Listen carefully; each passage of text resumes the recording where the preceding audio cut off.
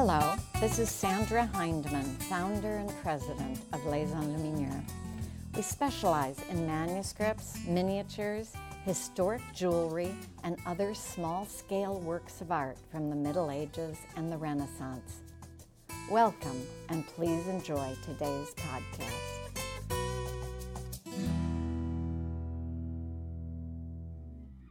Hi, I'm Helen Allen. I'm the executive director of the Winter Show, and I am delighted to be invited to be celebrating Les Enluminures' 10th anniversary exhibition in New York with the gallery's founding director, Sandra Hindman.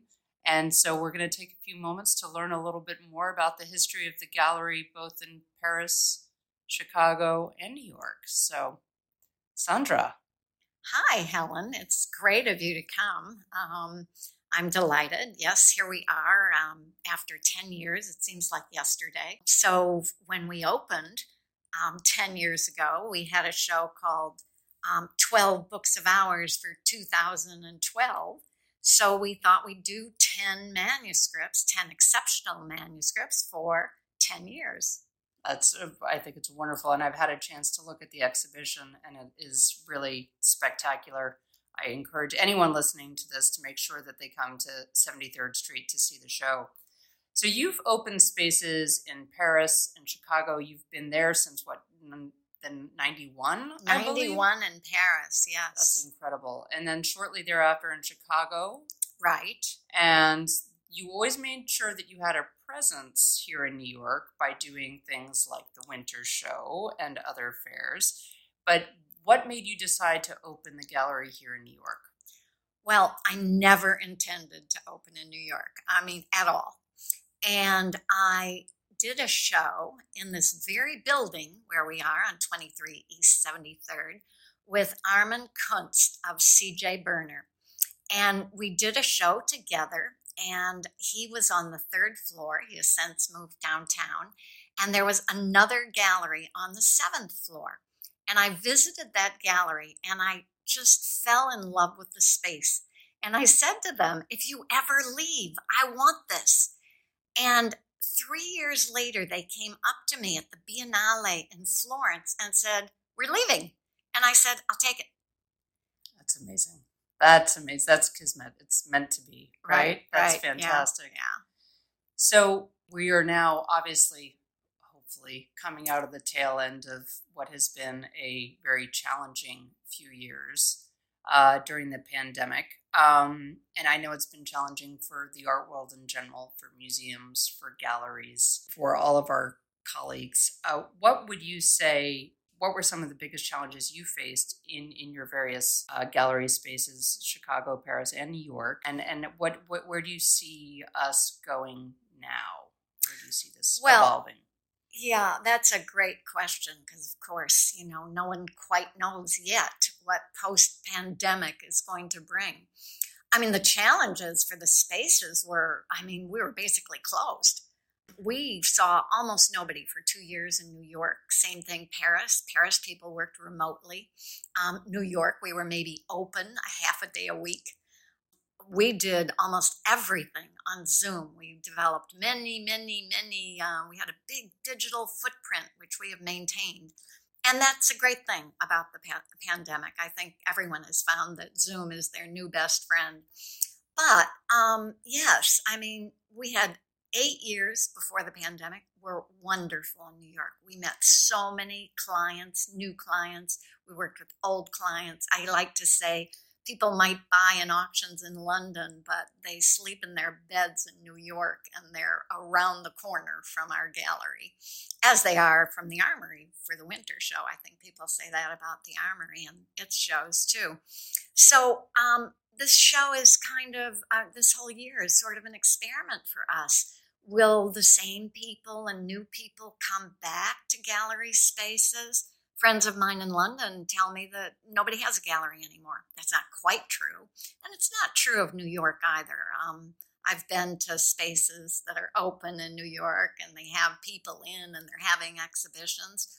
But for us, we'll see. We've planned a year of really exciting and unusual shows to try to bring people in and see what will happen here.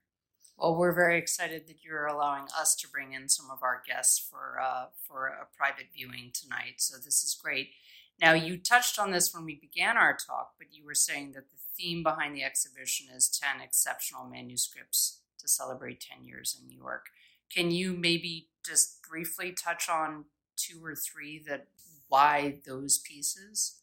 Well, these are exceptional manuscripts. Most of them have no auction history. They're from private collections that have not been looked at for years, in many cases decades. If I were to pick 1 or 2, well, one of them is called The Fountain of All Science. And it's, I think, the earliest manuscript in this show here. It dates about 1300.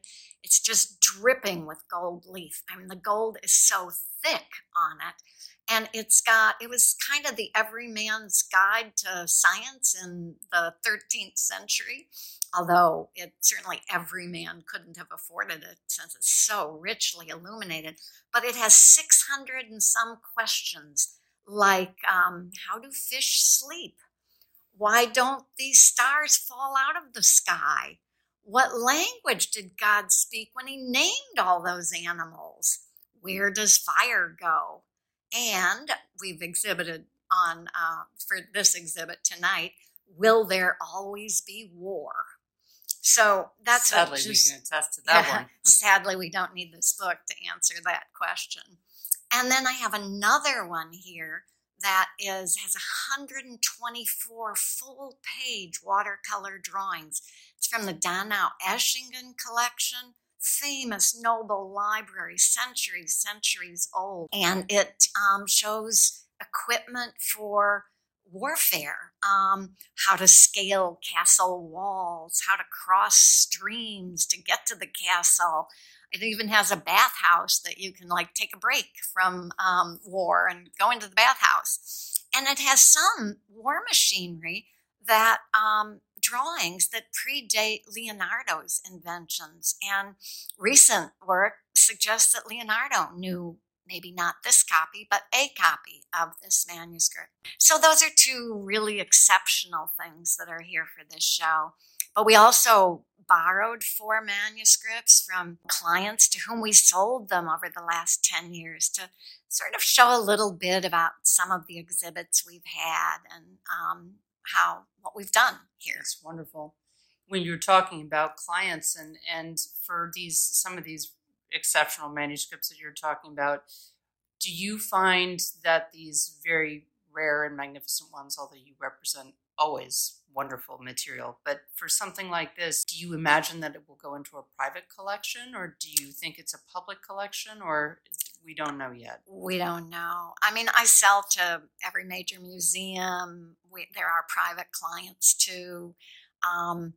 People often think they're only museums for high-profile items, but no, there are significant private collectors too. It's a small niche market, but it's global. You began, right, as a professor. Yes, I was a professor. I'm still a professor emerita, but I was a professor for many years, decades, first at Baltimore, Johns Hopkins, then at Northwestern. I taught medieval manuscripts, big surprise. So, yes. What made you decide to become a dealer rather than just a scholar? Well, I often say to people, I'm still both, Well, you are. You're the foremost scholar. But, what made you decide to go into the markets? Well, back then, it might not be as true now. Most dealers in many fields outsource their expertise. And so I was hired while I was a professor to do the expertise for a dealer who's now unfortunately deceased of medieval manuscripts. And so I described his manuscripts for him, and then I told him what manuscripts to buy and what sales, and then I found him clients, and then I started a limited partnership for him. And finally, I just I think maybe I'd like to do this for myself. And that's a kind of very abbreviated version of what happened. It's wonderful. And you have such a great team that works with you that's so passionate about the work as well. Have you, I guess you, in a way, you get to continue being a professor and imparting your knowledge and sharing your wealth of information with your colleagues. Yeah, how perceptive of you. Yes. I mean, I often have said that, one of the most difficult things for me in leaving the teaching world was leaving my graduate students. And yes, now I have young people who are, they work with me, but they're like having students. And we have internship programs in Paris and New York and Chicago. That's also a form of learning and tutorship. That's wonderful. Well, we're sitting here in your beautiful New York gallery, and I wonder, what do you have an idea of what you want for the New York space in comparison with your other shows? Do you have an idea? You said you've got all these great exhibitions planned for the upcoming year to celebrate 10 years. But what are you looking forward to most? We've always done more events in New York than in any of the other spaces. This week alone we have 5 events because it's Jewelry Week, so we have 4 different jewelry talks, and we've had visitors from that sphere too. And then we have an event that Helen has kindly organized in conjunction with the Winter Show. And so I think we'll continue to try to have, we had a Grolier Club event 2 weeks ago. We'll continue to have, we're hosting a London dealer in January. We're hosting Sam Fogg for an Old Master Drawing show. So I think we'll continue to try to use the gallery for interesting and exciting events that are outreach, that go with all of our Zoom outreach, which we continue to do. I was interested in your most recent exhibition before the 10-year anniversary. You also brought in your archive exhibition, I should call it. You brought in Archive Fever. Fever. You brought in phenomenal contemporary works. Are you finding that are represented with artists that are represented by other dealers? Are you finding that you're enjoying this idea of collaboration and kind of working with other dealers as you are with your collectors on the manuscripts here, but in terms of doing collaborations with mixed contemporary and medieval, is that something that you hope to continue? Yes, we do hope to continue that. I don't know exactly what form it will take, but we have found that there's a lot of crossover now in the art world in general. You probably found that too with the Winter Show. Yes. And there's actually more crossover, I think, in my field, medieval, with contemporary than there is with, say, old masters. I don't know if that's like really the gospel truth, but it seems to me that that's true. And so, and I'm interested anyway in contemporary art. I collect a little myself. So, yes, we hope to collaborate in various ways. As we're sitting here and I'm thinking about, you have the ability to kind of be in 3 different major marketplaces, which is just wonderful. Can you tell us all a little bit about the differences? I mean, you said that you do more events in New York, but in terms of the marketplace, Paris, Chicago, New York, what do you see as the primary differences? What a hard question. We're in Paris partly because I'm a medievalist and you have to be in Europe to buy. And we do events in Paris too, but they tend to revolve more around institutions. Not entirely. We're trying to collaborate there too. We just did an event called In the Frame with a very important frame gallery, Gallery Montanari in Paris. I think that New York is just a more vibrant art world. People say that Paris is going to become more vibrant now that there's Brexit. But I just think New York is the most vibrant city, except maybe Seoul, Korea, that I have been in over the last 30 years for the art world. Well, and you just did Frieze in Seoul, which is fantastic. That sounded like a wonderful experience. I know you're still waiting on a little find that you picked up there, but talking about art fairs. The winter show is coming up. It is coming up. And you've been with us since the late 90s, I believe, haven't you? I didn't look up the dates before this, but I was trying to remember, and I think it's really the early 90s. Early 90s. The first show I ever did was the San Francisco Fall Antique Show, because the man who ran the show, or one of the donors of the show, walked into my Paris gallery the first month I opened and said, "This is cool. Why don't you come to San Francisco next month? We have a tiny little space open, but you have tiny things." And I said, "Sure, why not?" And I opened in 91, so that must have been in 91. And not that year, but the next year, when I was moved to a slightly larger space in San Francisco, Joan Mervis, who is a dealer in Japanese prints and now pottery, was doing that show. And she came to my booth in San Francisco and said, "This would be perfect for the winter show. I'm involved on the board or the dealers committee or something. Why don't you come? I think we have a tiny little space left, and it's in 3 months." And so I said, "Sure, that sounds great." And I think it must be in 94. And we took a break of, I can't remember, 2 or 3 years. But apart from that, we've done it for, really a lot of years. So you've always had, even prior to having your gallery space, you've always made sure that you've had a presence in New York. You also do, I believe, the Antiquarian Book Show. We do the Antiquarian Book Fair. And TAFOF you've done. We did TAFOF, not the May show. We did the October TAFOF when they were here. And like I mentioned earlier, we did do these exhibitions with C.J. Berner. I think we did 2 with him. So, I was always aware that New York was a very important market, and we kind of meticulously track our shows, like who did we meet, how much did we sell, what kinds of things did we sell. We're very meticulous about it. And the winter show used to come in at the top of the list, met more people, sold more things.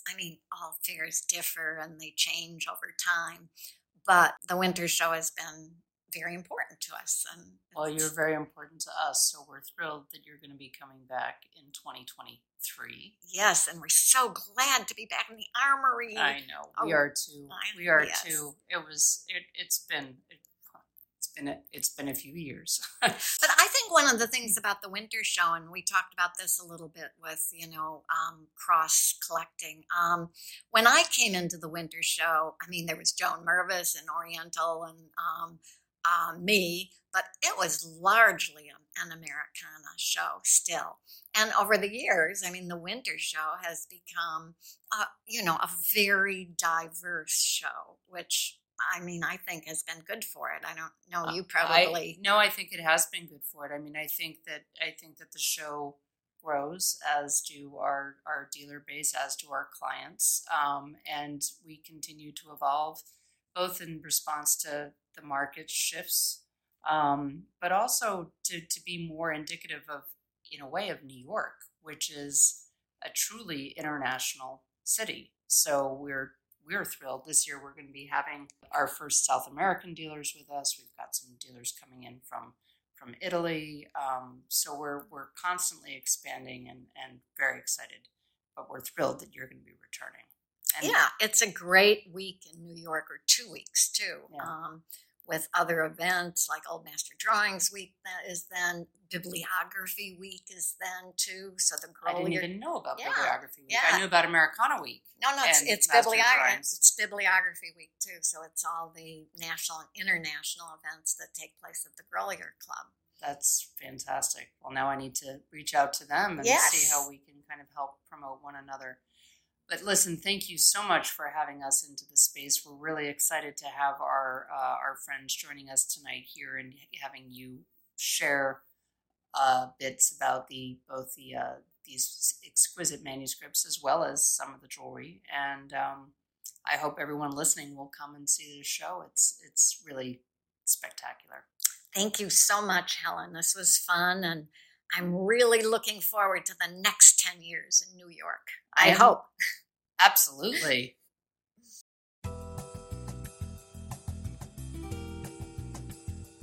This has been a Les Enluminures podcast. Visit our exhibition in New York, which runs through December 21st. You can reach us online through our website lesenluminures.com or through Twitter and Instagram at Les Enluminures. You are always welcome to visit one of our galleries in Paris, New York or Chicago during our exhibitions, or to make an appointment with one of our specialists. Thanks for listening.